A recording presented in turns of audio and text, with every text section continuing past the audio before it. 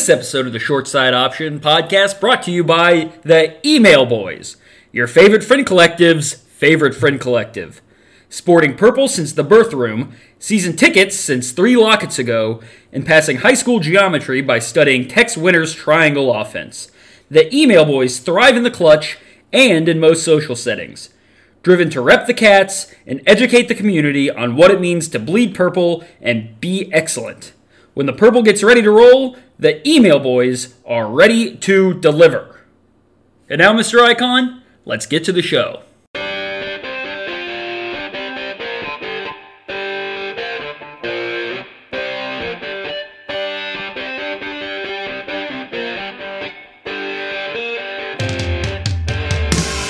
Hello and welcome everybody to another edition of the Short Side Option Podcast. It's Chris Sork alongside D-Lou here to recap K-State's big 38-35 win over the Oklahoma Sooners and look ahead to K-State's conference opener at home against the Texas Tech Red Raiders Saturday 2:30 on FS1. Cancel your dentist appointments, folks. Dentist appointment is off the books now. It is time for Wildcat football as they take on a Texas Tech team. It's kind of an interesting little dichotomy here, D-Lou, because K-State overcomes monumental odds to come back down from 21 points on the road at Oklahoma. What seemed like a hopeless situation, K-State comes back and wins. Texas Tech, on the other hand, the game is in hand. You're up 15 kicking off with 3 minutes left. And you lose. That's... Yeah. So two different ends of the spectrum here as each team gets underway here in the conference season. Yeah, we'll talk a little bit more about the Texas Tech game later on, but ooh, gosh, I mean, watching that, it was rough. Well, and the thing too is with that Texas Tech game, I was able to watch the final about minute and a half once I saw that Texas had recovered the onside kick. I said, they're going to go down and score. And by God, they're probably going to get this 2-point conversion.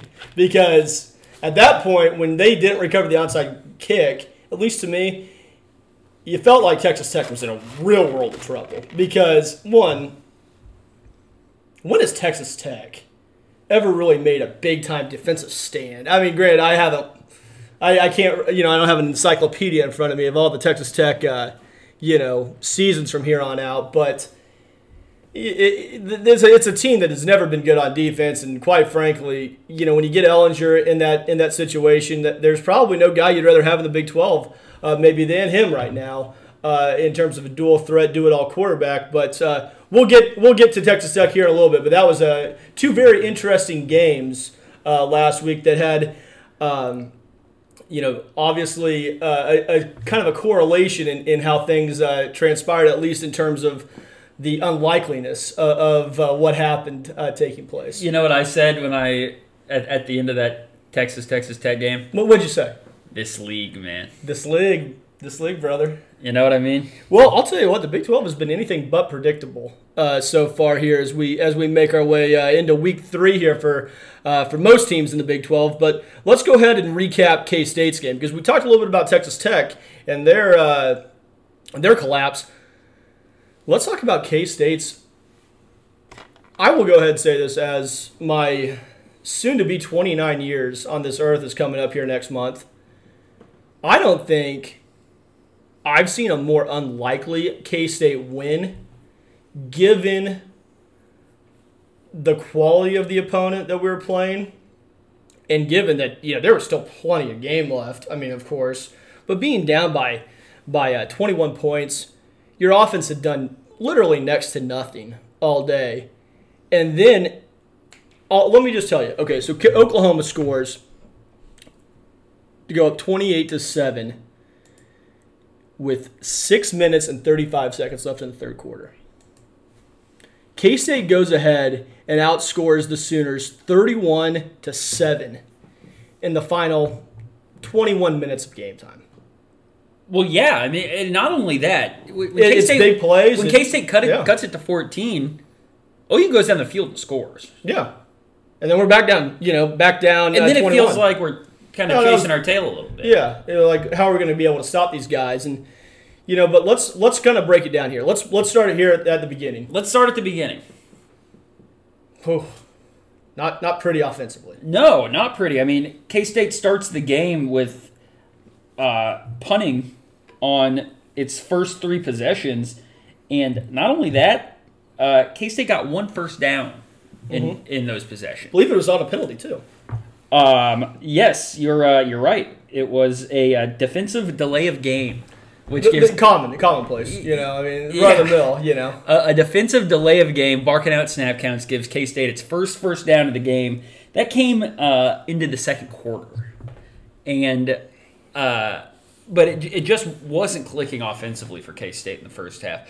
Still doing some of the same stuff we saw against Arkansas State, excuse me, where it's just getting stuffed between the tackles.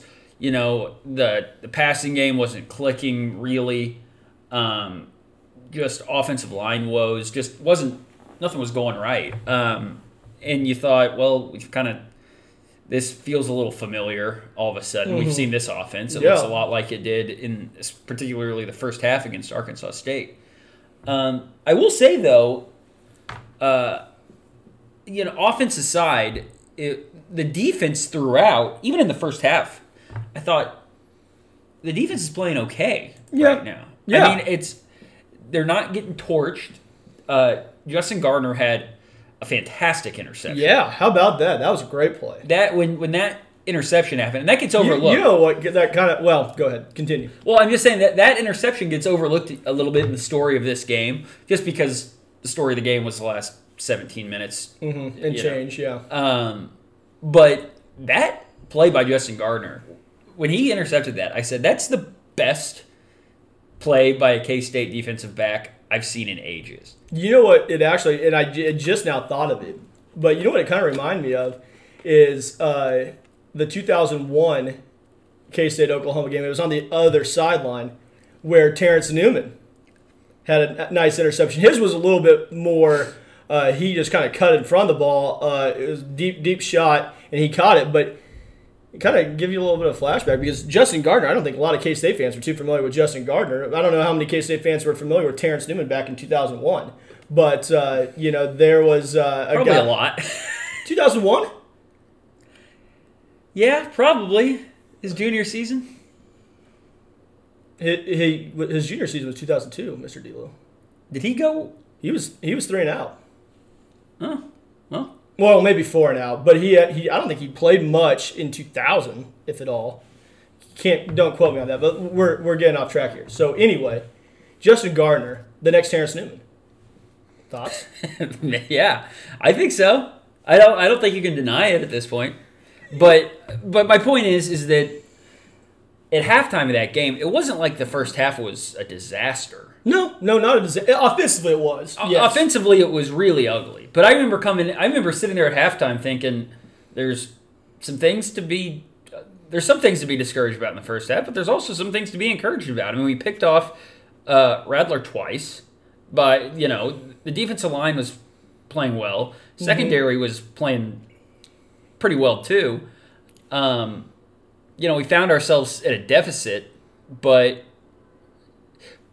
the ugly part of that first half, the ugliest part of that first half for me was OU's last touchdown drive. Yeah, that was pretty. Where they just marched it down the field and just cut through us. Because of 14-7, you're feeling.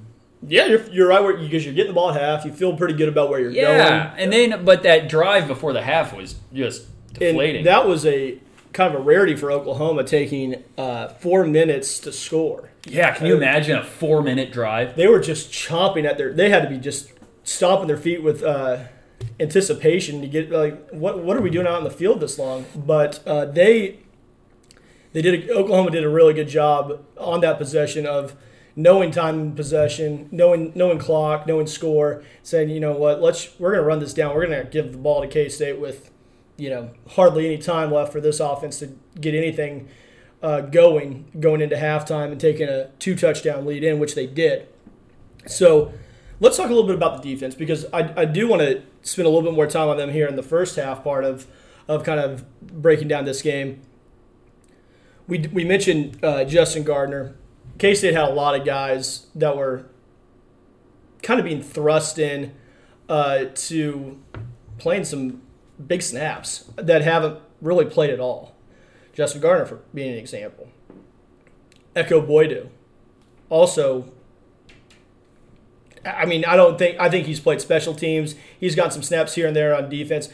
He was out there for pretty much the entire day. And I thought those guys held up pretty darn well. TJ Smith got out there. He got some snaps. I mean, there's a lot to like about these guys that have not really played before coming in and not only just doing it against a Big 12 team, but doing it against the cream of the crop in the Big 12 in Oklahoma. I thought the Crimson and cream of the crop. That's absolutely right. That's a good point by you. And right now, I thought that those guys in the secondary stood out to me a little bit. I thought Jaden Pickle played really well. He had that big tip. I thought he did really well, and he was getting some good push. But there's a guy that we're going to highlight, I think, in the second half. Yeah, the guy who took over the game in the fourth quarter. That absolutely is. Don't spoil it. Is a difference maker. Yeah, some might use a different. So we might get to honorary that. We might get to that. But first half, you go into halftime down 2 scores, and you're saying, you know what? Okay, this is probably right where we thought we'd be. Let's see what adjustments we can make at halftime. Go from there. Let's go out. Let's show some life. We're not going to, I don't think K-State fans at halftime are thinking, okay, we're going to win this game.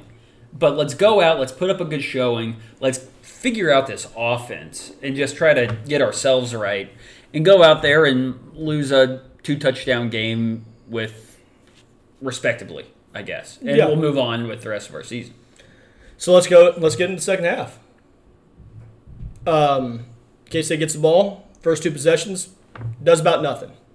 And Oklahoma looks like this is in cruise control for them. But I think the game changed a little bit there when we got a stop on Spencer Rattler on that quarterback sneak.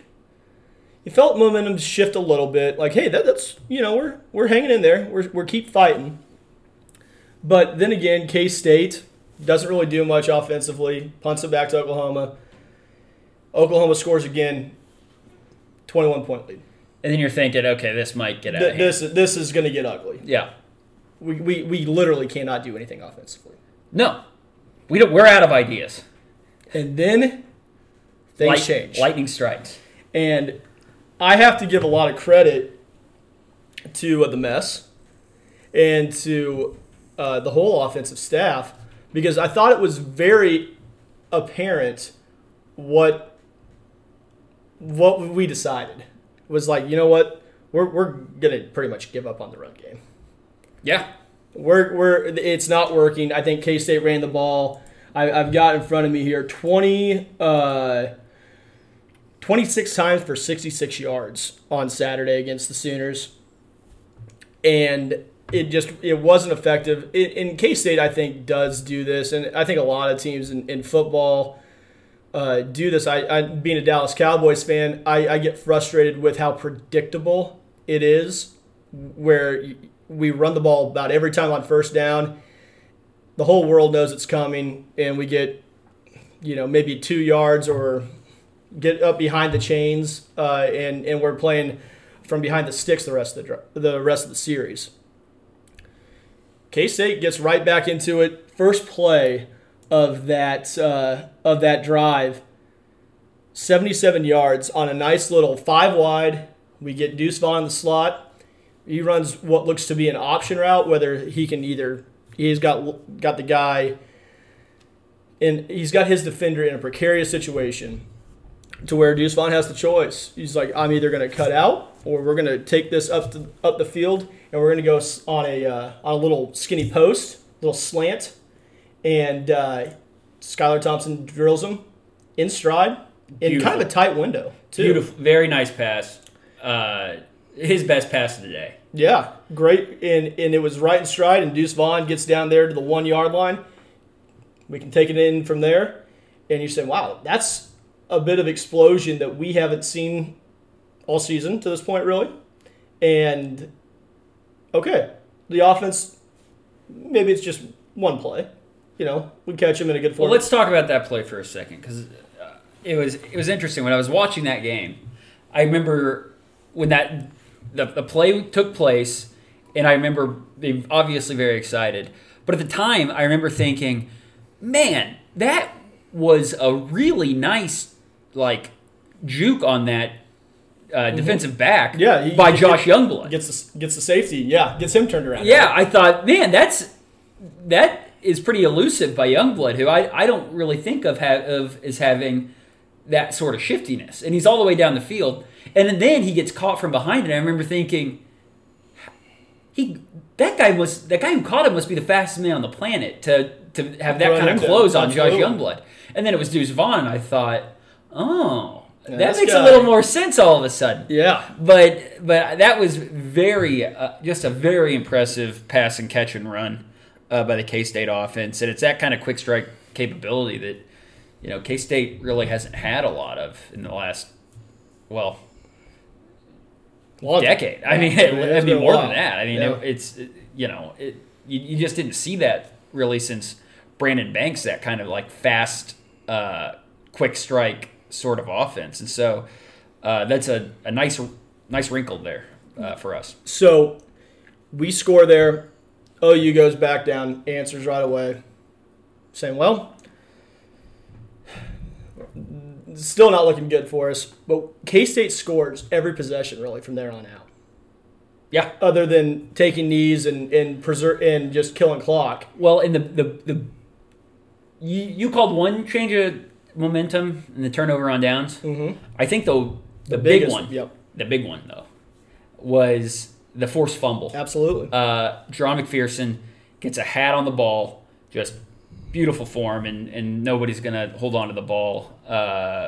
If you're holding onto it with one hand, when somebody puts a helmet on it. Great job by Jerron McPherson, and that's when K-State had the chance to really start eating into that lead. Absolutely. Glad you brought that up. Jerron McPherson, I thought, played a tremendous game. Tremendous game. He brings a level of physicality from the safety position that K-State probably hasn't had at that position in some time. Probably not since Marcus Watts. Yeah, probably not. And, Marcus Watts was one of my all-time favorites. Oh, yeah. The hero of the Oklahoma State game. Oh, he's a WILDCAT legend. We've been there. We've documented that. We could do a whole 2-hour salvo to that 2006 Oklahoma State game. We need to start a podcast about the 2006 Oklahoma State game. That was a great game. Great game. That was fun. Beautiful game. Beautiful game. Anyway, he was a difference maker on Saturday, and he's a guy that I have always really thought that he brings something different when he's back there to the defense as a whole, because one, he plays with some swagger, first and foremost, but also two, he is a thumper. Getting the hat on the ball like he did on that play, forcing a fumble. I can tell you he's had several of those moments that stick out to me as whether if it's, coming down and run support like he did there. He's kind of an eraser in the run game, coming down from that safety position. So you love to see that, and I think that he has a really high ceiling as he continues his career here at K-State. Absolutely. I think after the game on Saturday, I have two favorite defensive players for K-State. One is Jerron McPherson. The other one we'll get to here in a little bit. But, that forced fumble there was enormous. It was his second turnover of the day that he was a part of. Well, I take that back. His interception was later on. But regardless, huge play by Jerron McPherson, and it gave K-State a chance to start digging into that lead for real. And they answer right back after Oklahoma scores to go back up by 21.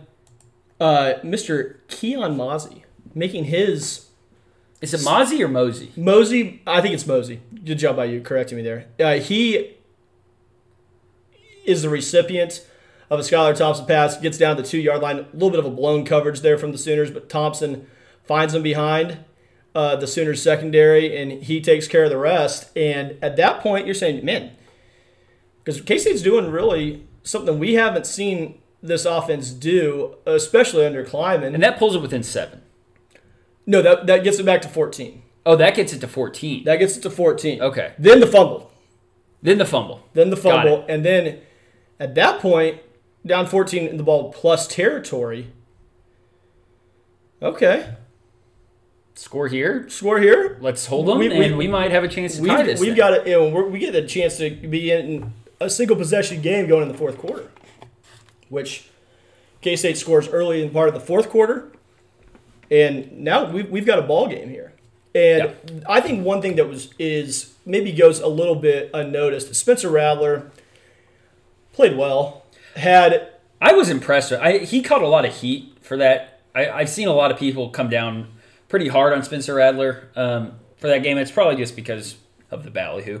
Mm-hmm. Very, very much a highly thought of, very highly touted, much ballyhooed recruits coming out of the Arizona high school ranks. But I was impressed with his restraint for most of the day because, he got a little stir crazy back there in the pocket sometimes, started seeing some ghosts. But that's to be expected. He's a freshman. Mm-hmm. And K-State's pass rush was haranguing him for most of the second half.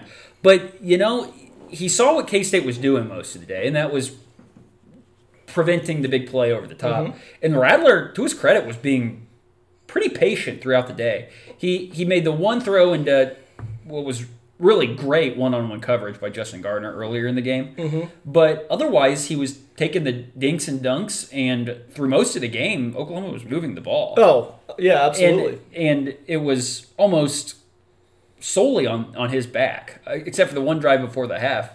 But I mean, his completion percentage through 3 quarters was insane. I don't think they had a pass dropped. The ball didn't touch the ground until into the third quarter.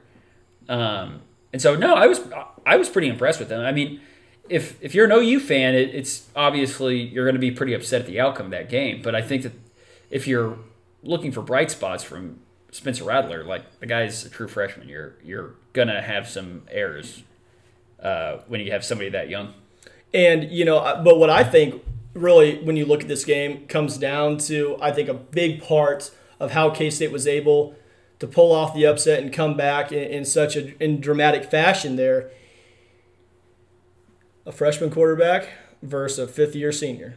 Yeah. And, Skylar Thompson has his limitations. Some of the K-State fan base would probably say, at this point he is what he is, and he's kind of just that. In some other parts of the K-State fan base say the book isn't written on Skylar Thompson just yet. I believe I remember somebody saying that. And he has a chance to establish himself this season and kind of build out his legacy. And he got off to a dodgy start in that first game, but beating a top 3 team on the road with just an insane comeback like that, it goes a long way. Absolutely. His it's interesting. Beat Oklahoma twice. Hasn't beat West Virginia.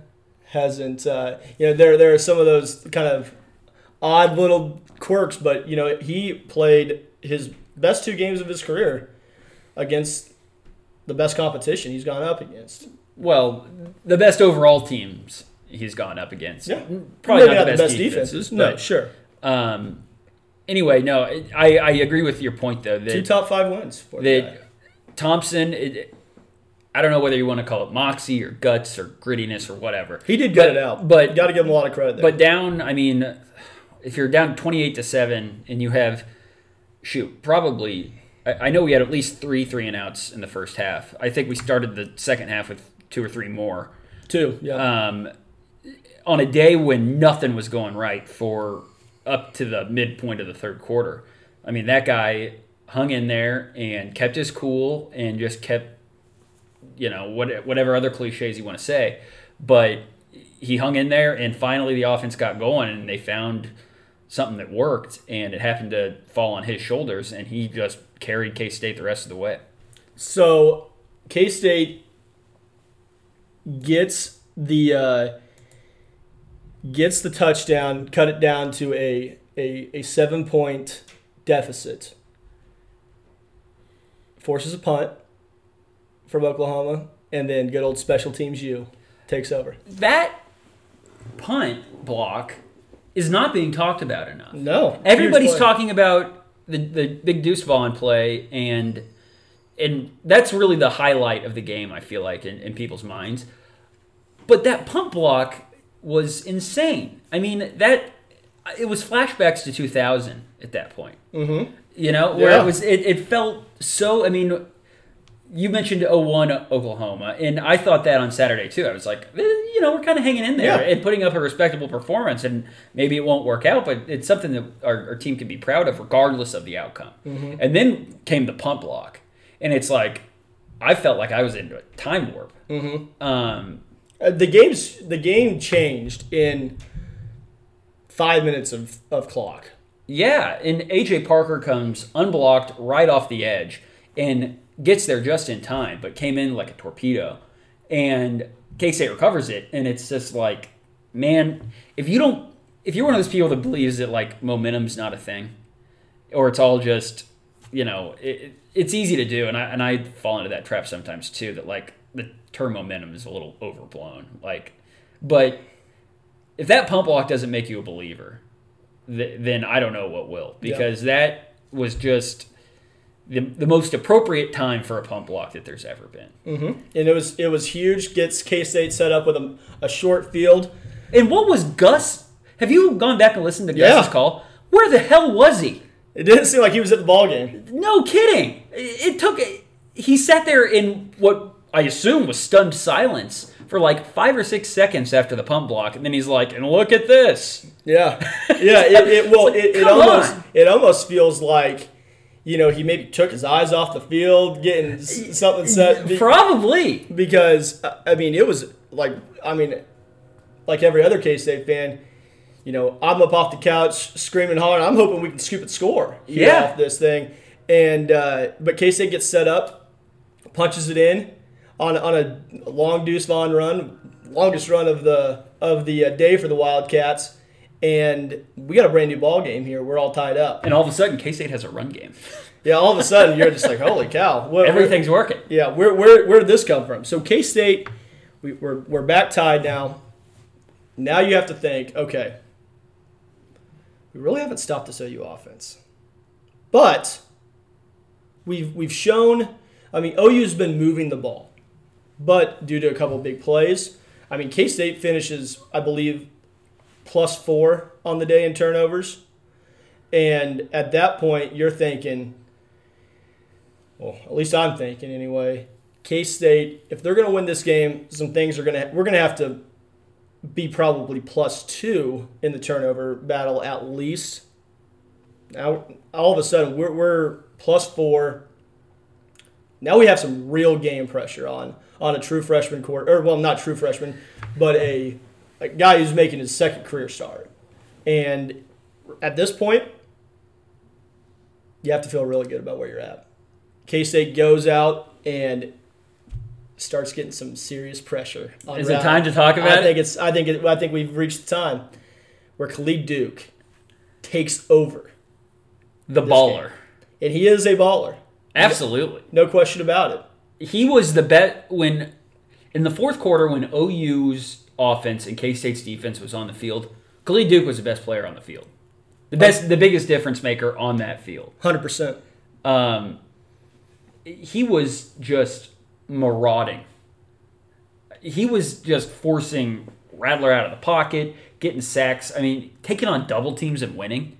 It was so impressive, his fourth quarter performance on Saturday, that I was blown away at his speed. I mean, that one play where Rattler's rolling right and hard right. I mean, it's almost a bootleg where he just gets the pocket and sprint right. And Duke damn near catches him from behind. Mm-hmm. And Rattler's not Jason White back there in the pocket. He's not a statue. You're not exactly confusing him for Nate Hibble back there. No, he's not Michael Vick, but he's mobile enough. And Duke just ran him down, and Rattler ended up getting the throw off, but not by much. No. So, yeah, Duke just absolutely took over that left side there. But also credit to K-State's interior on some of those pass rushes, too, because I think on one of those, Boom Massey was lined up at tackle and busted through there. And K-State's speed on the defensive line when OU became one-dimensional there towards the end, it was just they just overwhelmed OU's offensive line. Mm-hmm. Absolutely. Well, let's so K-State gets the ball back, 35-all. Gets the ball back with 6 minutes left in the fourth quarter. When K-State gets the ball back, you're thinking, okay, keep them out of the end zone. We want to when K-State gets the ball back, tie ball game. I'm thinking with 6 minutes left, there's no way we can probably run all this clock off. And Oklahoma can score 5 plays and be, they're the most prolific offense. You just felt like it was a sleeping giant in the second half. Yeah, you felt like OU over the last 5 years of college football, they've been the best offense in the country each of those years. Ever since Lincoln Riley's been there, they've been unbelievable offensively, and they've done it scoring quickly and scoring lots of points. Yeah. So you knew K-State, what they want to do is get down there, get some points, and then hold on for dear life. Yeah. And that's what they do. Now, in this game, K-State doesn't really get a whole air in when it's 35-35. K-State hits a deep pass to the best in the world, Phillip Brooks. Drive stalls out. We bring on Blake Lynch at a shot at redemption. After having missed some field goals against Arkansas State, he gets the line up from 50 yards. And that wasn't an easy decision. And that's what I was going to get to. I remember thinking, I was like, gosh, this is right at the edge of his. Because I think we've talked about it on here. 45 and in, you feel very comfortable with Blake Lynch. Before this season. Yeah. Then you see it's fit from 50 yards. You're like, this is right on the outer, if it was 55 and because it was 4th and 4. Yeah. If we're 5 yards further back, that's probably we have to go for it or punt. And if we're 2 yards closer, we're probably just going for it. Yeah. He comes out there, right down the chute. Right down the chute. It was an incredible gutsy call. Mm-hmm. Not only for Kleiman's faith in Blake Lynch, but also in Kleiman's faith in the defense. To go out there and opt for a lead of less than a touchdown. So that decision put pressure on the kicker and on the defense on the ensuing drive. But when he made it, it was like, okay, I'm really glad he made that. Mm-hmm. Because if you go out and miss, then there's going to be a lot of people second-guessing that decision. Mm-hmm. And speaking of second-guessing, let's get to the next OU possession. So Oklahoma, it's 3rd and 17. Khalid Duke sacks Spencer Radler. Oh, but there's some laundry on the field. Uh-oh, folks. Defensive holding on K-State. Not an automatic first down. Not an automatic first down because the ball was not thrown. And so at that point, I'm like, God, this is terrible. We're going to gift these guys a first down and continue their drive. However. An icon, however, folks. Not an automatic first down, as you mentioned. K-State's able to get off the field there on 4th down and with 4:32 left, with a little under 4:32 left, that was when they started the drive. With 2 minutes and 50 seconds left, OU punts the ball back to K-State. Well, I remember even on the sack, on that 3rd down where we sacked him, I was thinking they got 2 downs to gain 17 yards here because they don't have a choice. They have to. They can't punt the ball back to us. Mm-hmm. And then when it becomes even closer, when it becomes a 4th and 7, eventually, I'm thinking, well, certainly they have to go for this. They cannot punt the ball back with 3 minutes left. We're 2 first downs away from the game. And also, I mean, at this point in the first half, you're like, oh yeah, we'll stop K-State.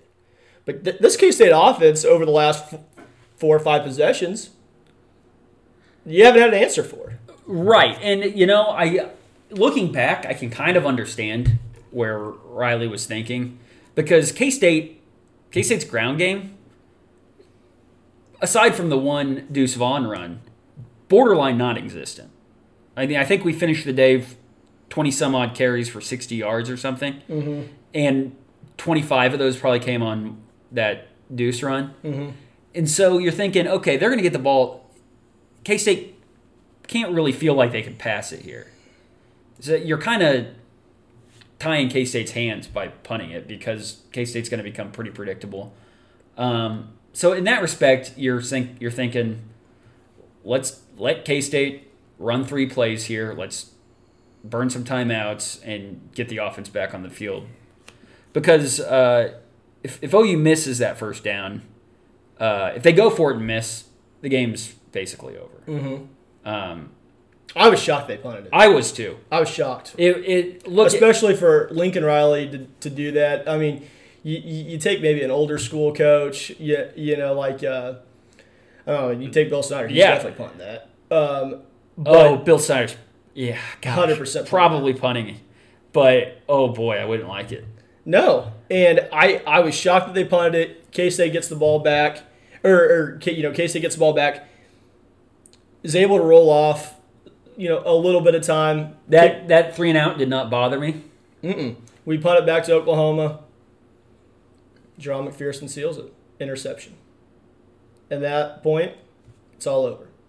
Yeah. K-State comes back from 21 on the road at the number 3 ranked team in the country to pull off a 38-35 upset over the Sooners and establish themselves as the front runner. First place in the Big 12. And they are. That's 100% true. And they were in lone first place there for a period of time. They were. They have some company now. Now, before we put a bow on this, and I'm not sure how close we are to it, but before we do, I want to talk a little bit about, you mentioned earlier about the second half adjustment for a mess and saying, all right, we're going passing. If you look through a play chart in the second half of what K-State did, particularly on first down, K-State came out throwing. Winging. I mean, I don't think K-State ran the ball on first down until the last drive. The 3 and out that K-State had following that questionable OU punt. But I think that completely flipped the offense on its head and put the OU defense on roller skates a little bit, because here they were coming into this game thinking, all right, we're going to have to defend this running-oriented offense. We're going to have to defend power, quarterback run, little option game. 5 wides? 5 wides on first down? What? Huh? But no credit to Messingham for the. You have to remember that second half, that what we saw that worked is not the offense that Messingham wants to run. No, it's not the offense. Not the offense we're recruiting for. Right. It's not the offense that. It's totally flipping the script, and it's the offense that. The offense that Messingham wants to run is that A-gap power stuff where K-State overwhelms them on the offensive line and makes enormous plays out of play action. And I'll say the offensive line, what they've lacked in terms of run blocking, I thought they did a pretty darn good job of keeping Skylar Thompson upright and giving him time to throw the ball. So maybe this offensive line's a little bit, more suited at this point in time to be able to protect. Now, I don't think K-State wants to get into the business of throwing 40 times a game. Yeah, they don't want to throw 40 times every game. Maybe they do. We don't want to play Auburn every game. We don't want to play 3 Auburns. I'll tell you that much. You get the feeling that the Christian Duffy substitution for Leviston made a lot of difference. That's the big takeaway I saw on Saturday, at least personnel-wise on the offensive line. But flat out, K-State's offensive line just played better in the second half. And that's a huge credit to them, because they struggled in the first half. I mean, a lot of those 3 and outs are products of A, getting no push in the running game, and B, there were some pressures early on in the game, but in the second half they came in there and did what they were asked to do.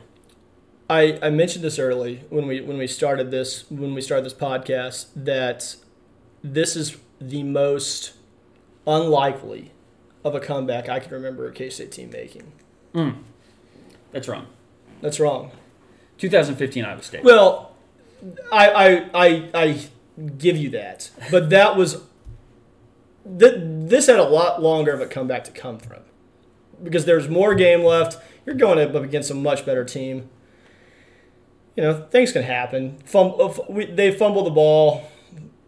Obviously, Iowa State does back in 2015 inexplicably when they could just knee it out. It's pretty unlikely. Very unlikely. But that only took one thing to have to happen before we could really get back into it here. This took a whole quarter worth of, one, stopping a highly vaunted offense, and then two, also, we got to score some points. We got a lot of ground to make up here. Yeah, that's a fair point. Based on what the game, they're two totally different scenarios, but based on the game scenarios. Based on the game flow, it seemed like, K-State was on 28-7 and the offense wasn't working, and they were going against a really good offense. You got the feeling that at 28-7, you had to think K-State's going to need to score at least 45 points to win this game, and our offense is broken. So unless we fix it now, we're probably going to lose. Probably. But you know what? They did fix the offense. They did. And that's why we're talking about a 38-35 K-State victory in what... Everybody needs to apologize to Courtney Messingham. Everybody needs to send written apologies to Courtney Messingham. I drafted one. Good. It's been sent. And I've had faith in Messingham the entire time. And I just thought, man, this offense is not built to do what he wants to do. And that's unfortunate because I think when it is built to do what he wants to do, it's going to be really good. But in the meantime, Courtney, we probably need to stop trying to jam a square peg into this round hole. And that's exactly what we did in the second half. Yeah, I think that K-State was able to show some stuff offensively here, but also you kind of look at this, what K-State was able to do in the second half, and the guys that you thought, if you would have told me, hey, we come back from this big deficit, how do we do it? I said, well, we get the ball to our playmakers. We get it to Josh Youngblood. Josh Youngblood has 2 kickoff returns. We get the ball to, Malik Knowles out wide. He hits a, big one down the sideline or, something where they sneak him out of the backfield like they did against Texas last year. He makes the guy miss, and it's off to the races. But the big guys, Deuce Vaughn, Mosey, Shab Taylor, these are guys that, K-State's got some playmakers offensively now. And not to discredit Josh Youngblood and not to just discredit Malik Knowles, who I think is our best wide receiver, but at this point, you've got other guys that you can say, yeah, you know what, we have some playmakers up and down, at the skill positions here. Yeah, when's the last time? And not only do we have some guys that, Deuce Vaughn, freshman. Yeah. Mosey, freshman. These are guys that are Youngblood, sophomore, are just figuring this whole college football thing Knowles, out. sophomore. It's like, K-State has. Are these guys all world? Maybe not, but we have. I will say this though, in terms of having playmakers that are at this point in their career, you really have to like what we have. Yeah, and coming in, the whole Kleiman experiment, you're thinking, man, this old-fashioned offense, smash-mouth offense, yeah, he's going to get a bunch of corn-fed people from the Plains regions and try to bowl people over, and it's going to be some boring 3 yards in a cloud of dust. But credit to him because he's found some playmakers. Those are all Kleiman guys. Besides Knowles. But and Shab Taylor, who we mentioned earlier. That's true. But these the Shrimps. I mean, Mosey and Youngblood and Vaughn. Let's toss in Briley Moore. Yeah, Briley Moore he's definitely getting. Because he has the existing relationship with Skylar Thompson. Yeah, having kind of grown up with him a little bit, played some ball with him. A little bit of security blanket at that big tight end position. He's a guy. He had 4 catches for 31 yards. That's not going to jump off the page for you, but he's a nice big target that you can count on in situations. I don't know when, but there's gonna be a game this season that he dominates. You just know it because he's gonna match up on some poor outside linebacker when he's split out wide, or some completely overmatched nickel or and some he had that big one, that guy with the illegal downfield. But we had a couple of those. But that's a guy that's another huge mismatch problem. And you start looking at this offense and you think, man, if we split out Deuce Vaughn wide, that's a problem for some of these linebackers in this conference who are going to have to try to keep up with them. Or just he's just. You start recognizing some matchup problems that makes K-State's offense kind of tricky to defend. And it's not as intuitive as it's been, where it's just like, all right, line up, and your front seven better be on their toes, and the safeties better not let anybody over them, because K-State's going to run this power smash mouth stuff. With some of these skill position players, it's like defensive coordinators are going to have a much harder time trying to game plan for K-State than they have in the past. And that was one thing, too, and I think it's time that we wrap this one up here, but that was one thing that I always thought was a great staple of those Bill Snyder offenses, and even with Dana Dimmel in 2012 and 2011, is what K-State maybe didn't have great playmakers. I would say they had great playmakers in 2012, but maybe not so much as guys were kind of getting into the system and figuring things out with a first-year starting quarterback in 2011. But K-State was always so multiple. They gave defensive coordinators a lot to think about. Maybe that's what K-State is able to do now a little bit more with, our bread and butter might be more of a pro-style, run-oriented offense. But, hey, we'll throw the plans in the air, the blueprint in the air, and improvise here a little bit, and we have playmakers to do it. So interesting to think about there. It'll be really interesting to see how this offense evolves as we move on here in the 2020 season. Yeah, and we'll get onto this when we start talking about Texas Tech, but it'll be interesting to see what they do this week against another defensive unit that's got some question marks. To say it lightly. Well, let's go ahead and get on in to that K-State Texas Tech game, 2:30. Cancel those dentist appointments, folks. Yeah, your tooths are going to have to hurt you for another week. It is K-State, Texas Tech, Bill Snyder Family Stadium, 2:30 on FS1. Joe Davis, the voice of the Los Angeles Dodgers, he's taking a break from baseball. He's coming to the Little Apple, and he is going to be broadcasting this game along with former Oregon coach Mark Helfrich. So, they do a great job. They do, and they have such nice rapport. I think K-State fans that are not able to be in the stands are going to really enjoy the call. Joe Davis is one of the best of the bits. Now, let's look at this Texas Tech team. We mentioned them earlier. For 57 minutes, played a really nice game against Texas. Final 3 minutes and into overtime, a house of horrors for the Red Raiders. Yeah, talk about a game that just feels like a backbreaker. I mean, it'll be interesting to see how they respond. It certainly will, because that's a game that sticks with you. That you feel like, man, putting myself in the shoes of a Texas Tech fan during that game, you just felt horrible for them. Like, I can't imagine a more devastating way to lose a game. And if the wheels do in fact come off for Tech this season and they finish out 2-8, 3-7, whatever, that's a game that Tech fans are going to look back on and think, man, you'll wonder what would have happened if we just would have held on to a 15-point lead with 3 minutes left. Yeah, absolutely. It's something that's going to stick in Red Raiders fans' craw for a while. with that one. But let's look at these Red Raiders. Alan Bowman back at quarterback for the Red Raiders. I know you're high on Alan Bowman, or at least you were last year. I was last year, yeah, for sure. But a guy who's been plagued by injuries throughout his whole career. He's done a good job when he's been on the field. And so, yeah, I mean, he has a big opportunity this year to kind of prove his worth a little bit, show his chops.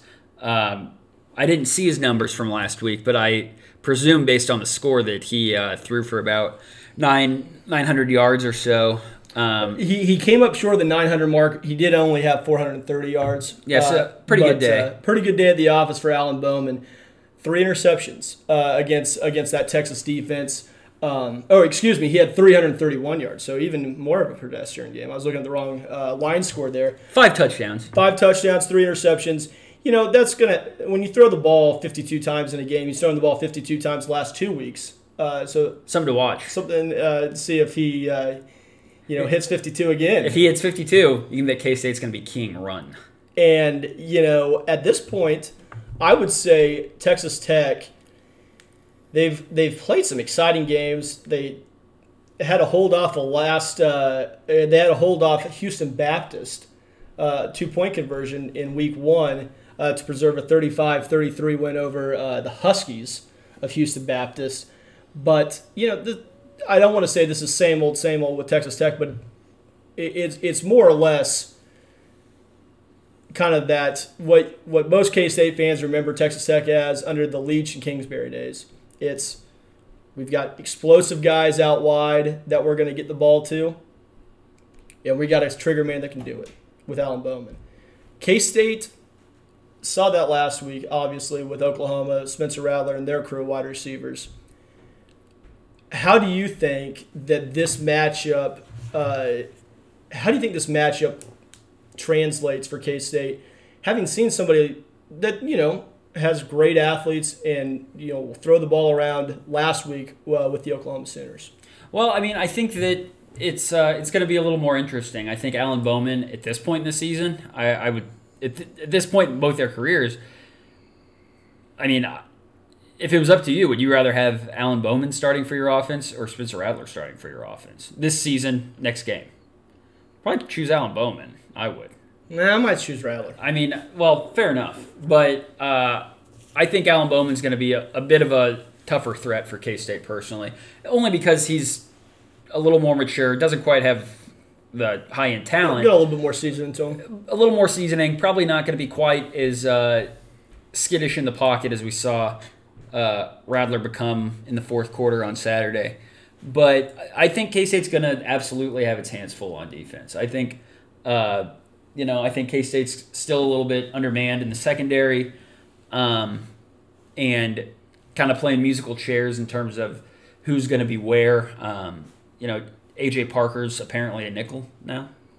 Move him around. Yeah, and so he can travel. I think the front four needs to continue what we saw against Oklahoma on Saturday and get to Bowman and get some pressure on him and make him uncomfortable in the pocket, because nobody would confuse him for a super mobile quarterback back there. And I think that's a great point that you bring up, and I think that's something to watch with this K-State defense as we move on here in 2020 is, we mentioned it earlier when we did our preview of this K-State team. You heard about guys like Khalid Duke that, potentially a baller. I think he's a confirmed baller at this point. No, there's no question to it.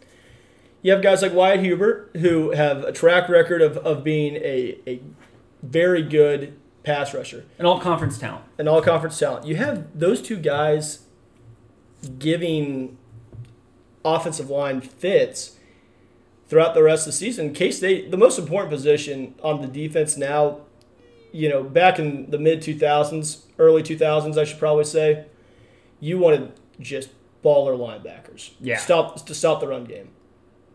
Now, the currency of the day is dropping back and throwing the ball. The best thing to do that, to slow that down, in my opinion, is guys that torment the quarterback.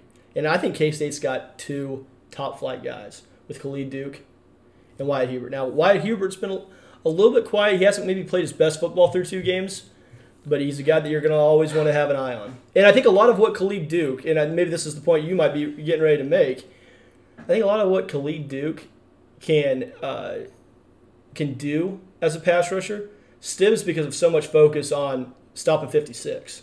Well, I was going to go the other way. You think so? Wyatt Hubert this season has, I'll say it, nobody else has the guts to say this. Wyatt Hubert's been disappointing this year. I think he's played unsound. A little selfish? I don't want to get into his motivations, and I don't know what I don't even want to comment on that. But he's been rushing the quarterback every play, regardless of whether it's a run play or pass play. He's been trying to jut up field and do whatever it takes to get a sack on every single play. And you see that, him jumping off sides at least once. Against Oklahoma, he had one in the first half that was just a matter of time. Right in here, yeah. But some really just bonehead plays against Arkansas State. And you got the feeling that he was just trying to do too much. Mm-hmm. Like he knew, okay, I don't know whether he's been reading the Manhattan Mercury too much or what. Could be. But it's just like, he just got in his head and it's like, I'm a first-team All-Conference Big 12 player. I need a lot of sacks, so I'm going to get a lot of sacks this year.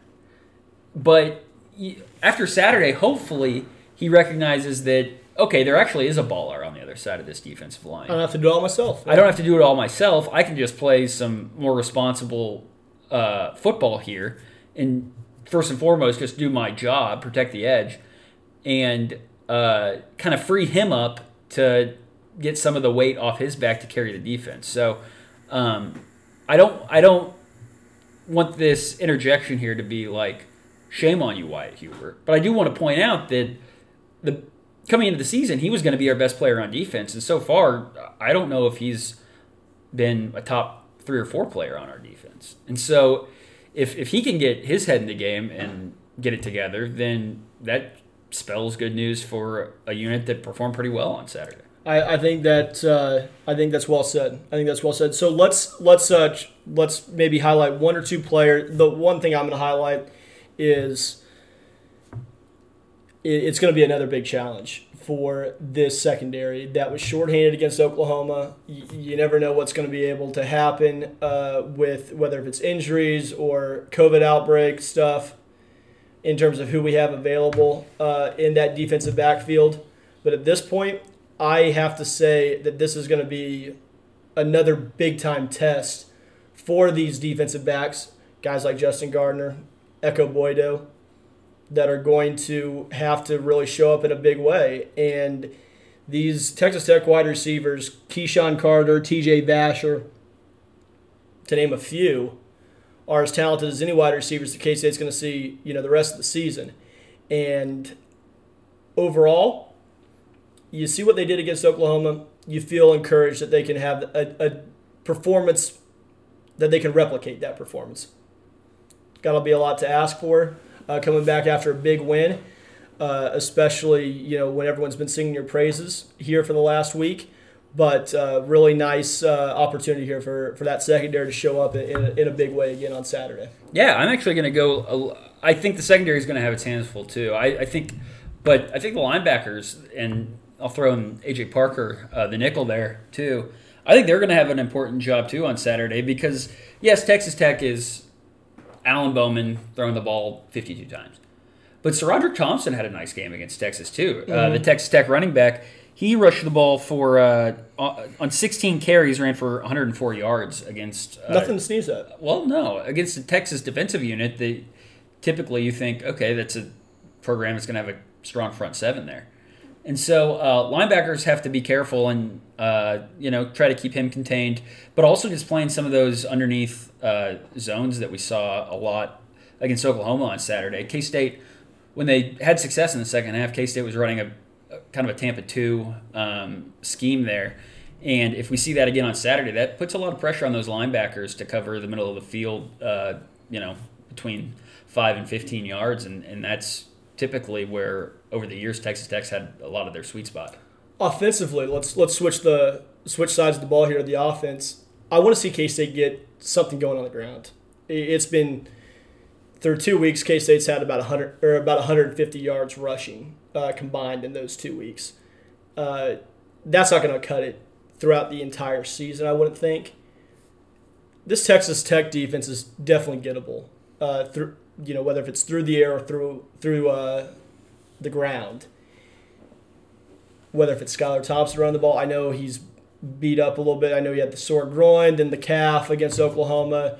You want to limit him running the ball, maybe only in goal line situations where you need to get that extra man for your run game.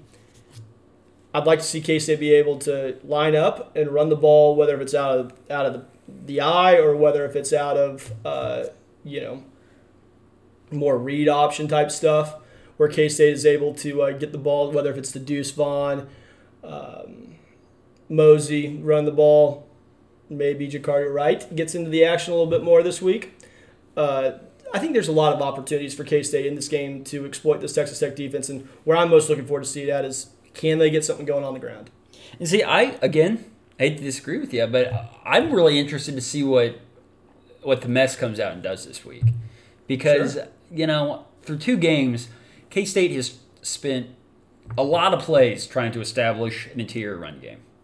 And we saw that throughout the first quarter on Saturday, where K-State had 3 possessions, 3 3-and-outs. And we saw that against Arkansas State, where K-State's offense really sputtered around in the first half. I think at one point Harry Trotter had 12 carries for 17 yards or something. Mm-hmm. And so I wouldn't mind seeing K-State come out slinging it early.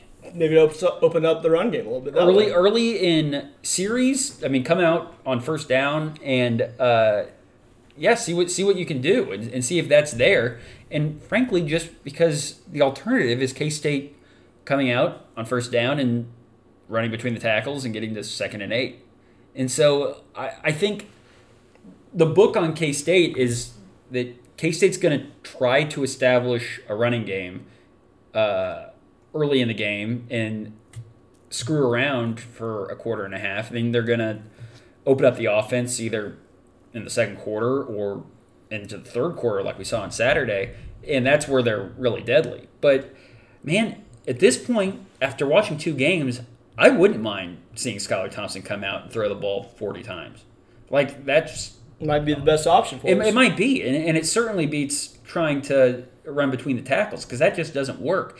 And I get the feeling that a lot of what K-State tries to do, or at least where K-State can have success running the ball this year, is on the edge. And I think Skylar Thompson being injured and not really being a factor and not really seeing any zone reads to speak of so far through 2 games. Mm-hmm. I wonder if that's really hamstringing K-State's rushing attack here, because otherwise all we've really seen is them trying to attack the edge via some of those off-tackle runs like we saw with Deuce Vaughn where he broke that, and then trying to get some lateral running games. We saw a few jet sweeps on Saturday too that really didn't amount to much. We saw a reverse that just got blown up. Yeah, which was such a shame because the initial run was there. Yeah, you almost wish he just kept it. And yeah, absolutely. Yeah. But that's off tackle and that's available. And so what I don't want to see is K-State even bother with trying to run between the tackles. And if they do and it works, fantastic. You'll eat the crow. But there's the ground that K-State's had this year in the run game has just been off tackle and don't get cute with it. And we saw K-State try to run that pitch play too on Saturday to Deuce, where he fumbled it, put it on the ground, and just kind of it was just blown up from the start. But it's encouraging that Courtney Messingham is recognizing that there's just no daylight between the tackles. And so if K-State can come out and establish a power run game like you kind of alluded to, great. I'll be thrilled, and that's fine if it works. But so far through 8 quarters, we've seen that tried ad nauseum and fail against 2 defenses that aren't very good. And so I'll just be interested to see if Messingham rolls with what's been working so far. Well, let's get a pick. K-State a 2.5-point favorite as of now. Over under at 64. Expect some points maybe to be scored in this one. Maybe coming off that, maybe 64 points might not be enough for a total with what K-State's been able to do in the last 2 quarters of offense. Really more a quarter and a half of offense. But let's get a prediction from you, D-Lou. What do you see on Saturday? I see some points. Like we talked about earlier, I think K-State's defense is going to have its hands full. I think they're up to the task, though. While I like Alan Bowman more right now on Saturday than I would Spencer Adler, I think Oklahoma's offense is probably the better offense overall on any given day. And I came away impressed with really all 3 levels. I mean, we talked about the secondary, we talked about the defensive line, but I thought the linebackers did a good job on Saturday, too. I think the whole front 7 did. So I have confidence in them. I have confidence that the offense has will hopefully start finding an identity, whether that's utilizing more spread approaches and trying to get matchups on the edge and not stay between the hashes so much, whether it's mostly in the run game, but also Thompson really gaining some confidence in some of his secondary targets and hopefully getting Malik Knowles and Josh Youngblood involved in the offense. Sure. So I think K-State's offense is going to have a big day against a defense that's just flat not very good. This game feels like a game K-State wins in the range of 41-31. 41-31. So K-State gets the win. According to D-Lou, I have K-State also winning this game. A little bit lower scoring. I'm going to go K-State 33. Texas Tech 30. Oh, all right. So you think the guys out in the desert have this one? I do. I think it's an interesting, tricky matchup for K-State, especially coming off such a high last week, upsetting Oklahoma. It's going to be big to get that focus back in. Obviously, last year after K-State upset Oklahoma, they go on the road to play KU, and they dominate that game. A little bit different situation now, of course, just with the matchup that we have with Texas Tech. I think Texas Tech presents a difficult matchup to K-State with the tempo, the pass catchers that they have on the outside. And quite frankly, I think I'm a little worried about that, but I think K-State makes enough plays. I think having a senior quarterback like Skylar Thompson is the difference again in this one. Very good. Well, and it'll also be interesting to see just the storylines on Saturday. Rarely, if ever, have you seen 2 teams match up against each other one team coming off such an emotional high and the other team coming off from such an emotional low. And that's just it's hard to imagine a more gratifying victory and a more horrific defeat in the week prior than these 2 teams had. Lot to watch on Saturday. 2:30 FS1 is where you can find it if you're going to be there in the bill for this one. It should be a beautiful day for it. It should be great football weather. Should be a great game.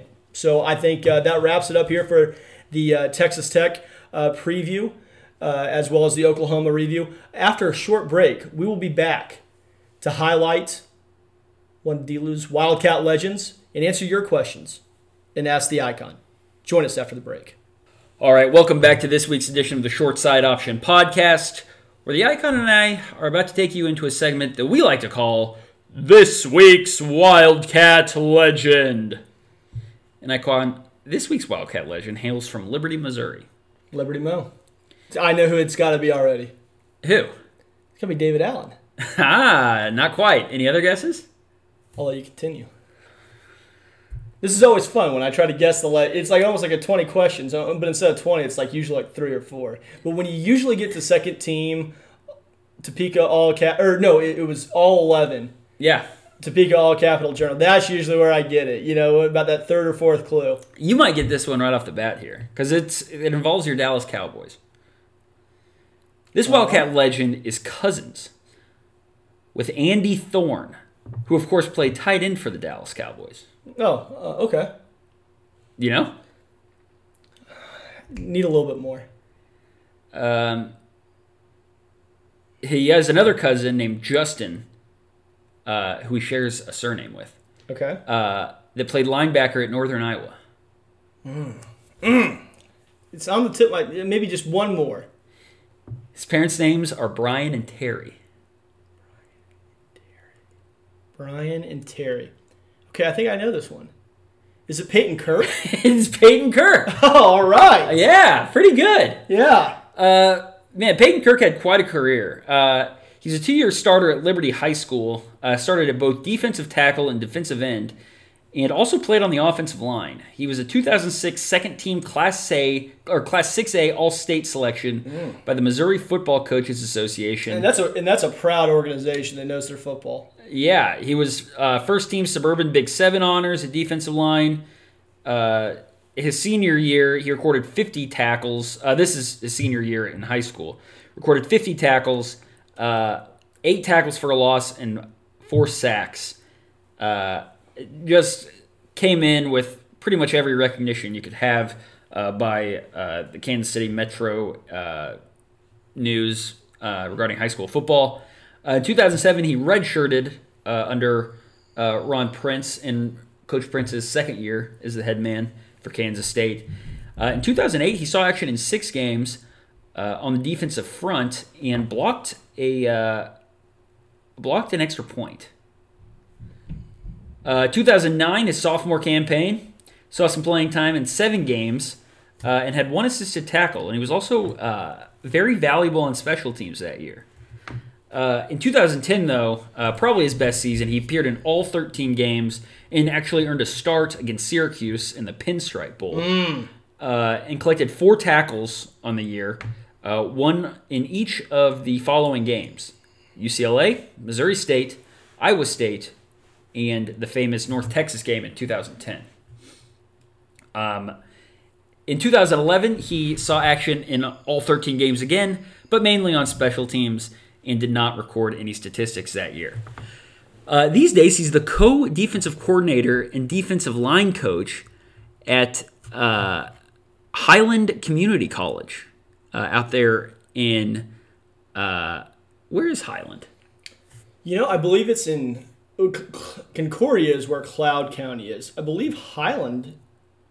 It's a great question.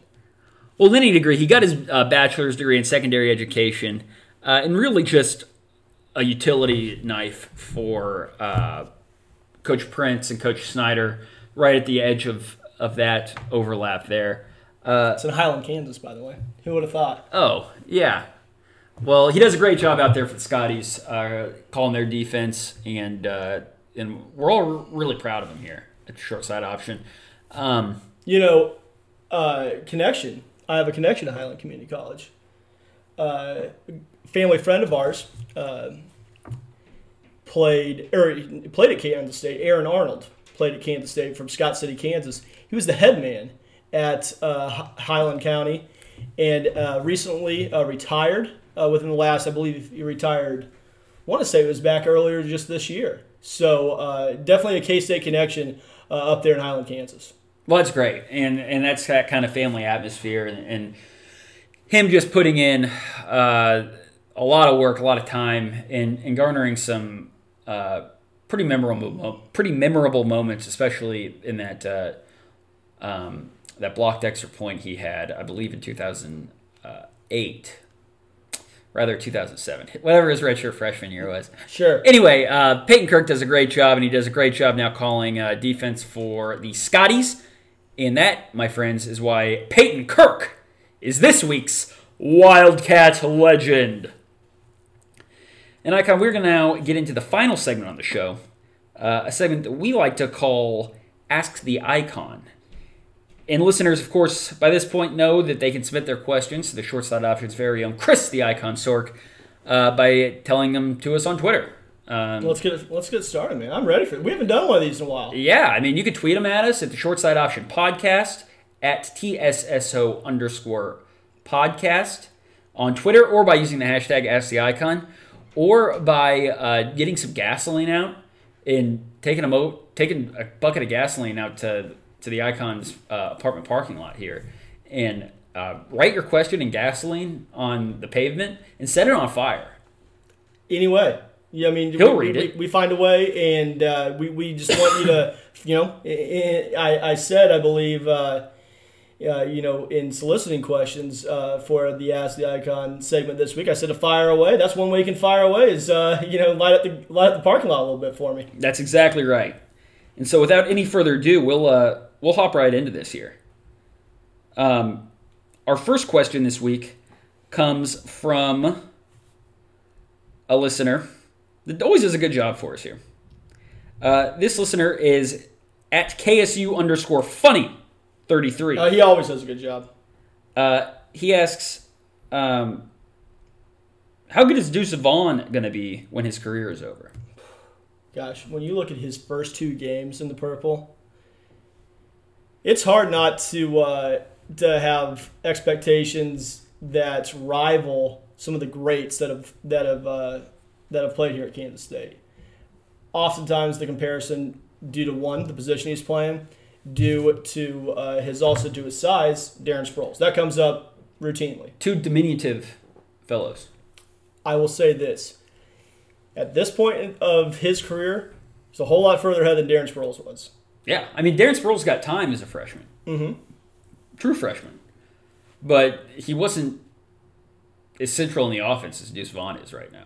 No, he certainly wasn't. And I think Deuce Vaughn has those abilities. Darren Sproles, when he got to the NFL after K-State, he was a dynamic, kick and punt returner, of course, but he was also primarily just a matchup nightmare in the passing game for the Eagles, for the Saints, for the Chargers.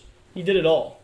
And what you see that a little bit, kind of what Darren Sproles was at the next level with what Deuce Vaughn is currently in terms of being able to be that mismatch out of the backfield, or when you line them up out wide or in the slot. So those comparisons are, I think, are very intriguing. I would hate to, put too high of expectations on a guy who's played 2 games to compare him to the best running back in K-State history.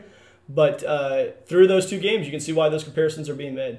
Yeah, I think the comparison that I liken him to, just because I hate to compare him to Darren Sproles, a guy who played in the NFL for 15 plus years. Like 5th all time in all-purpose yards in the NFL. It's a little unfair. But this early in the career, his trajectory reminds me a little of Leon Patton. Speaking of 2006 Oklahoma State. Central role in that game. Absolutely. And that is a freshman who came in and we just had extremely high hopes for, and things didn't exactly work out. But in terms of on-the-field football ability and trajectory, that's the last time I remember feeling this way. And so hopefully his career likens the Darren Sproles a little more than Leon Patton, who flamed out. But I think the sky's the limit for Deuce Vaughn this early in his career. 100%. But certainly high hopes for the young man, the Sandblaster. Mahomes 2020 at KSU Funny had a couple follow-up questions. For me, first, getting into Ask Delu here, if I may. Fire away. He says, how long did it take you to compile the gyms from the Sooner board the other day? And I'll reset for our listeners for a moment. Yeah, absolutely. Fire away. One thing I like to do after a K-State victory is go over to the other team's message boards and kind of compile the funniest comments they have from their game thread. And I put that all in a thread at goemaw.com, and we all just kind of laugh at the funny stuff they say. Now, and I want to jump in here real quick for you, too. You do this all, correct me if I'm wrong, hop in here, but you do this all chronologically, too. Right. So it all follows the flow of the game. It's not just like, oh, this was really funny that was said in the fourth quarter. Oh, this was really funny that was said in the first quarter, and it's all kind of mismatched. No, this is in chronological order. It allows you to kind of relive the game from their perspective, which is very fun to do. But it's also pretty labor-intensive to get to at KSU Funny's question. I started the Gems thread on Saturday about in the first quarter of the KU game. I sat down, popped open the computer, and watched the KU game and got to work. And I think there was something like 35 pages of these message board posts and totaling maybe 1,400 posts. But it takes a long time. I finished up well after the KU game was over. I did some other things in between. But all in all, it took me probably close to 3.5 hours. Thank you for your service. But it's a labor of love. It's very fun to do, is. but it certainly does take a long time. And then Mahomes 2020 asks, how are you handling the D. Scott news? And for those of you, I'm sure most of our listeners are aware, but for those that aren't, the institution, as he's affectionately known as here at the Short Side Option Podcast, announced that he is no longer writing for GoPowerCat.com after 2 decades of grinding on sports stories. D. Scott is the sun is setting on D. Scott's tenure at GoPowerCat, and love him, dislike him somehow, or indifferent about him.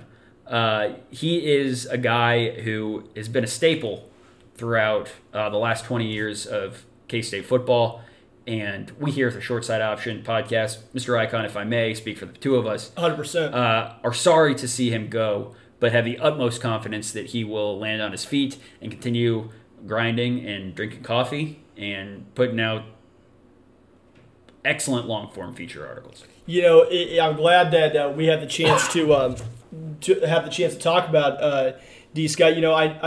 It brings me back to you and me. We're driving up to go to that K-State Texas Tech game back in 2018, and that was the last game at Bill Snyder Family Stadium that Bill Snyder coached. And you had tweeted out a comprehensive list of K-State icons. On that list, D. Scott Fritchen. Absolutely. I mean, you reach a point. A lot of these Big 12 people around the Big 12 for a long time, if you just hang around long enough, I'm gonna like you. I mean, Mac Brown, love him. Bob Stoops, terrific. Hated him for a long time, but eventually it's like, you know what? I like Bob. Yeah. And guys like Gundy, Gary Patterson, like it's the people who hang around long enough. But they get the chance to hang around long enough too. Yeah, because you know why? Because they do a good enough job. Yep. And good enough puts D. Scott's is not a high enough adjective. No, it's not indicative of the work he's done. But he's been around for 20 years, and hearing his questions in the post game are just like a warm blanket on a cold day. Because number one, oftentimes they're hysterical because they're like a minute and a half, but extremely well thought out, and the guy does his homework, and there's nothing beats a nice super close up photo of food, and nothing beats just like 150 stories written about K-State every summer.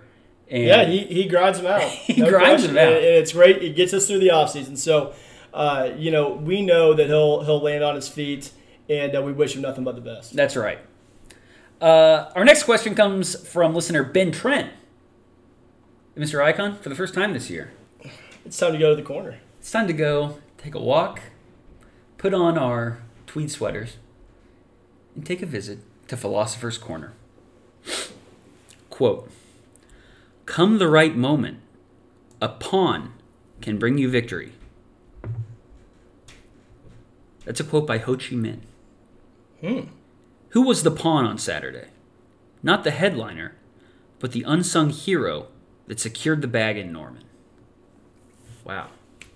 That's good stuff. That's a really smart question from Ben Trent. We always like Philosopher's Corner, and he always does a great job. So, Mr. Icon, who was the pawn on Saturday that toppled the king? That's a really well thought out question, as you mentioned, and that's something I'd given some thought to. Of course, Deuce Vaughn, Skylar Thompson, they're going to get the majority of the headlines.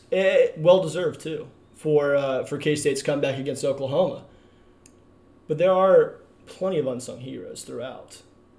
Guys like, Justin Hughes. Yeah. 10 tackles, 4 of which were solo. Guys even maybe a little bit lower down that, don't flash as much. Of course, you're hearing Justin Hughes when he's making tackles. He's getting his name called. Guys that are eating up the offensive line so that those guys could run free and make those plays. Look at guys like Drew Wiley, Jalen Pickle, that were coming up big for K-State on the interior of the defensive line. And then I'll take another shot. I thought Ross Elder played really well at the safety position. I think he did a fine job on Saturday. And that was a huge concern going in, because you knew with what K-State had struggled with against Arkansas State in the secondary that that was going to be an issue. I really liked what he brought to the table. There were lots of guys. I could go on and on, but those are 3 guys that really stuck out to me on Saturday. Yeah, Russ Elder's a really good one, because you thought, man, that's a guy that they're going to set their sights on and try to pick on all day. But really solid. Yeah, really solid. That if you're a safety and you're not in the spotlight, that's where you want to be. Yep. Not letting anyone behind you. Our next question comes from listener Trim at TrimGoEma. He asks, softer, the Icon's hair or OU's defense? Man, that's a tough question. That OU defense was pretty soft there for the final about 20 minutes of that game. Well, I mean, what say you? Well, I just gave the Icon a nice pet, and I got to tell you, I think the Icon's hair is softer. There you have it, folks. Next question comes from listener Steve Becker at SBecker87. I know where this one's going.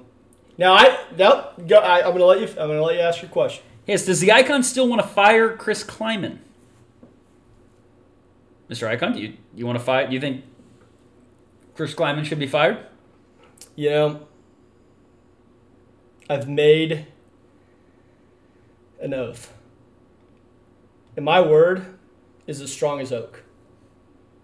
And in this declaration that I've made, personally, I had my sights set for the next head coach of Kansas State to be Brent Venables, of course, the current defensive coordinator at Clemson. You will not hear me say that Kleiman needs to be fired for the rest of this season and for the rest of next season. Period. No matter what. After that, all bets are off. All right. Well, there you have it, folks. But for Kleiman, he's earned the right to not get criticized by idiots like me for saying that he needs to be canned, that we need to go hire Brent Venables, because he probably won't come here anyway, because he's probably rebuffed us maybe a time or two already. So I'm fully behind Chris Kleiman at K-State. That's on record, and that's what I'm sticking with. All right. Well, smack thwarted to Mr. Icon by Mr. Kleiman. I'm happy to eat the crow. Our final question this week comes from listener Chris Hansen at CHansen88. And Icon, this is a question that involves some odds here. Okay. You're familiar with, you've maybe placed a wager or two in your time. He asks the odds, he proposes the following odds for the next Big 12 coach to be fired. Okay? To be canned. To be axed. For Tom Herman. To be severed. For Tom Herman, he has most likely on the list at 8-5. Matt Wells next, 5-2. Neil Brown, 3-1. Les Miles, 6-1. Kleiman, 8-1. Patterson, 10-1. Gundy also at 10-1. Matt Campbell up in Ames at 14-1. Dave Aranda, the new Baylor head man, at 20-1. And Lincoln Riley at 28-1. He asks, where are you putting your money? It's a tough one. Now, the devil's in the details here, because he's asking to be fired. Fired. Not take a different job, that your contract has to be terminated early by the institution. But fired. Canned. Sacked. You look at these odds, and you look at in the order he has them. I think Tom Herman at 8-5 is the best choice, and he is the favorite, so it's a little chalky. I don't think Matt Wells is probably going to be getting fired anytime soon. I think you'd be surprised. You think so? I went over to Raider Power? That actually doesn't exist anymore. It's a new thing now. It's whatever it is. Well, I know our friends at Staking the Plains. They've got a little message board there. They got a nice community there as well. Well, right, but whatever their message board is now, their 24/7 board. The natives were getting a little restless with Matt Wells understandably after the game on Saturday. But kind of a disappointing season last year. This year's off to a rocky start, to say the least, through 2 games for the Red Raiders.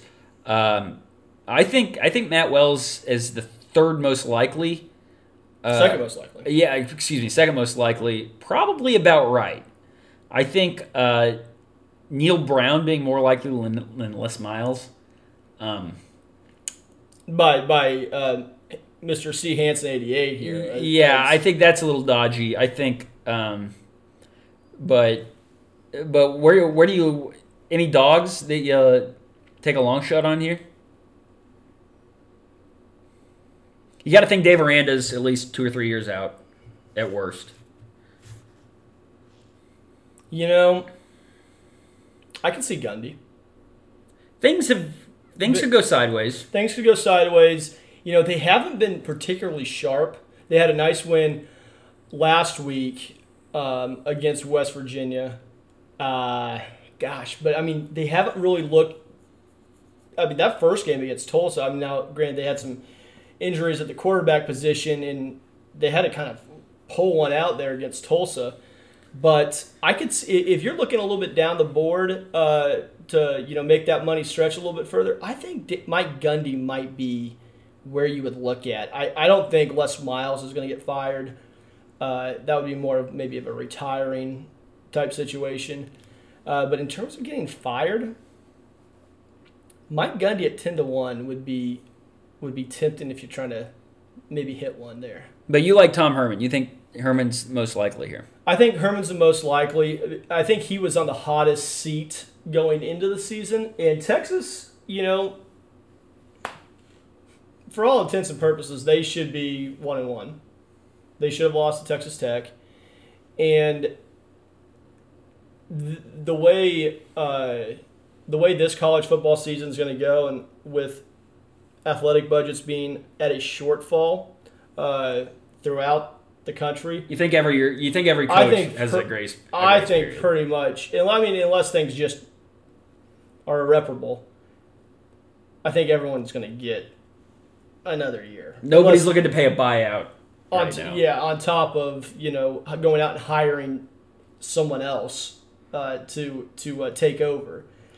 I think that's going to be a little bit dodgy. I would have to say Tom Herman's going to get through this year. I think Texas is going to have a fine year. I think the heat will get turned up on him because also next year he's not going to have Sam Ehlinger back, I would presume, to be his quarterback. Now, they've recruited well, no question about it. I mean, Texas has to be the odds-on favorite to win the conference right now. Yeah, probably. I mean, probably not greater than the field. I bet Oklahoma would be still the betting choice, but yeah, I mean at this point it's pretty wide open. I don't think obviously a loss like Oklahoma suffered, to K-State last week is going to disqualify. I think they'll get into the conference. I don't think they're disqualified, but I think they'll get their odds probably are lower now than Texas. It's about the same, I guess. Mm-hmm. I think that also, too, Oklahoma, I think any team this year, if you've got 2 losses in conference play, that's probably going to be enough to win or to be in first place in the league. Maybe not win it outright because there's not because one. You think the first place Big 12 team at the end of the year is going to have 2 losses? I do. Wow. I do. I don't think I think just with the nature of, having to have players sit out, for example, Baylor had their game canceled against Houston. What was that? 2 weeks ago, due to not because of positive COVID tests, but due to contact tracing protocols. Mm-hmm. if you have to have players sit out, not necessarily due to contact, or not necessarily due to them being sick and having positive results, I mean, gosh, that can get a little dodgy. I know K-State's dealing with it too. I mean, every team's dealing with it because those are the protocols that are in place. So a lot of uncertainty right now. A lot of uncertainty, and I don't personally see how you can say with as wide open as the Big 12 looks like it is after 2 games that you can count on anyone getting out of here, one, unscathed. If anyone goes undefeated, I would be shocked in conference play. And really, when you look at it, I think a team like Iowa State this year, there's a lot. They had some high expectations. They've got a big game this weekend against Oklahoma that is an elimination game for Oklahoma, really. I mean, because Oklahoma can still be in first place. They've only lost 2 games. Yeah, but you lost 2 games out of the first 2 conference games. It gets a little dodgy at that point. But it's not an elimination game, I should say, but it is as close to a must-win, I think, as you can get early on this season if you do have conference-style aspirations, which I know both those teams do. Absolutely. Well, Mr. Icon, that wraps up our questions from the listeners. Do you have anything else to say? I don't think I do, Dilo. It's great to be on again with you. I know schedules were kind of crazy over the last 2 weeks that didn't allow us to get to record, but it's great being back, and it's great to talk some football. That was a fun 3 hours on Saturday. It really was. In terms of, I know I said it's the most unlikely comeback in K-State history, and that's up for debate maybe. But in terms of just a fun win, I don't know if there's been one that's. I mean, you can take the Oklahoma game last year, but that game was a little bit different because you're sweating for 9 minutes at the end of the game, holding on for dear life. Yeah, exactly. And this game, you're tooth and nail throughout. You're trading scores. You're getting big plays. It's not, hey, we just need to hold on here and just run. For the love of God, let the clock hit 0. Yeah, is this clock? Can it move any slower? Because we were all at that point in the game last year. We're just trying to get out of there and get the final buzzer to sound there, and thankfully it did. But this one was right down the wire, of course, back and forth. So definitely an exciting game. When you look back at just a game that you came back feeling, man, that's the best K-State win since I don't know when. Give me your top 2 here in recent memory, because I have to think that this one is right there. Let's throw out Oklahoma from last year, just for sake. Yeah, I would. I think those are the 2 obvious choices. I think 2012 OU. Is as good as I felt. I mean, because there was a lot in front of that team too at that point. Yeah, that's right, and that's one of the highest, most euphoric wins I can remember. What was it? 2017 Oklahoma State. That's the one that Pringle had. Big game there. Yeah, that was a fun one too. We were big dogs in that one. I'm to the tune of like 21. I was in Vegas for that one. Yeah. Took K-State, and you know what? I was such a nerd. K-State was a 21 point underdog in that game. And you know what I did? I bought a half a point to get the hook to get up to 21 and a half. Well, sometimes you need that. Didn't in this case, but it was that was a fun one to be in a sports book for and to be there with a lot of really good buddies for. So that was a lot of fun. Yeah, but no, just an excellent game. There's nothing better than a nice college football win, and to say the least, that's what we got on Saturday. Absolutely. Well, I think that wraps it up here for this edition of the Short Side Option. Folks, thanks for listening. We'll be back next week to break down the Texas Tech game and look ahead as K-State continues conference play on the road next week against Texas Christian. For Chris and Dilu, sign off on the Short Side Option.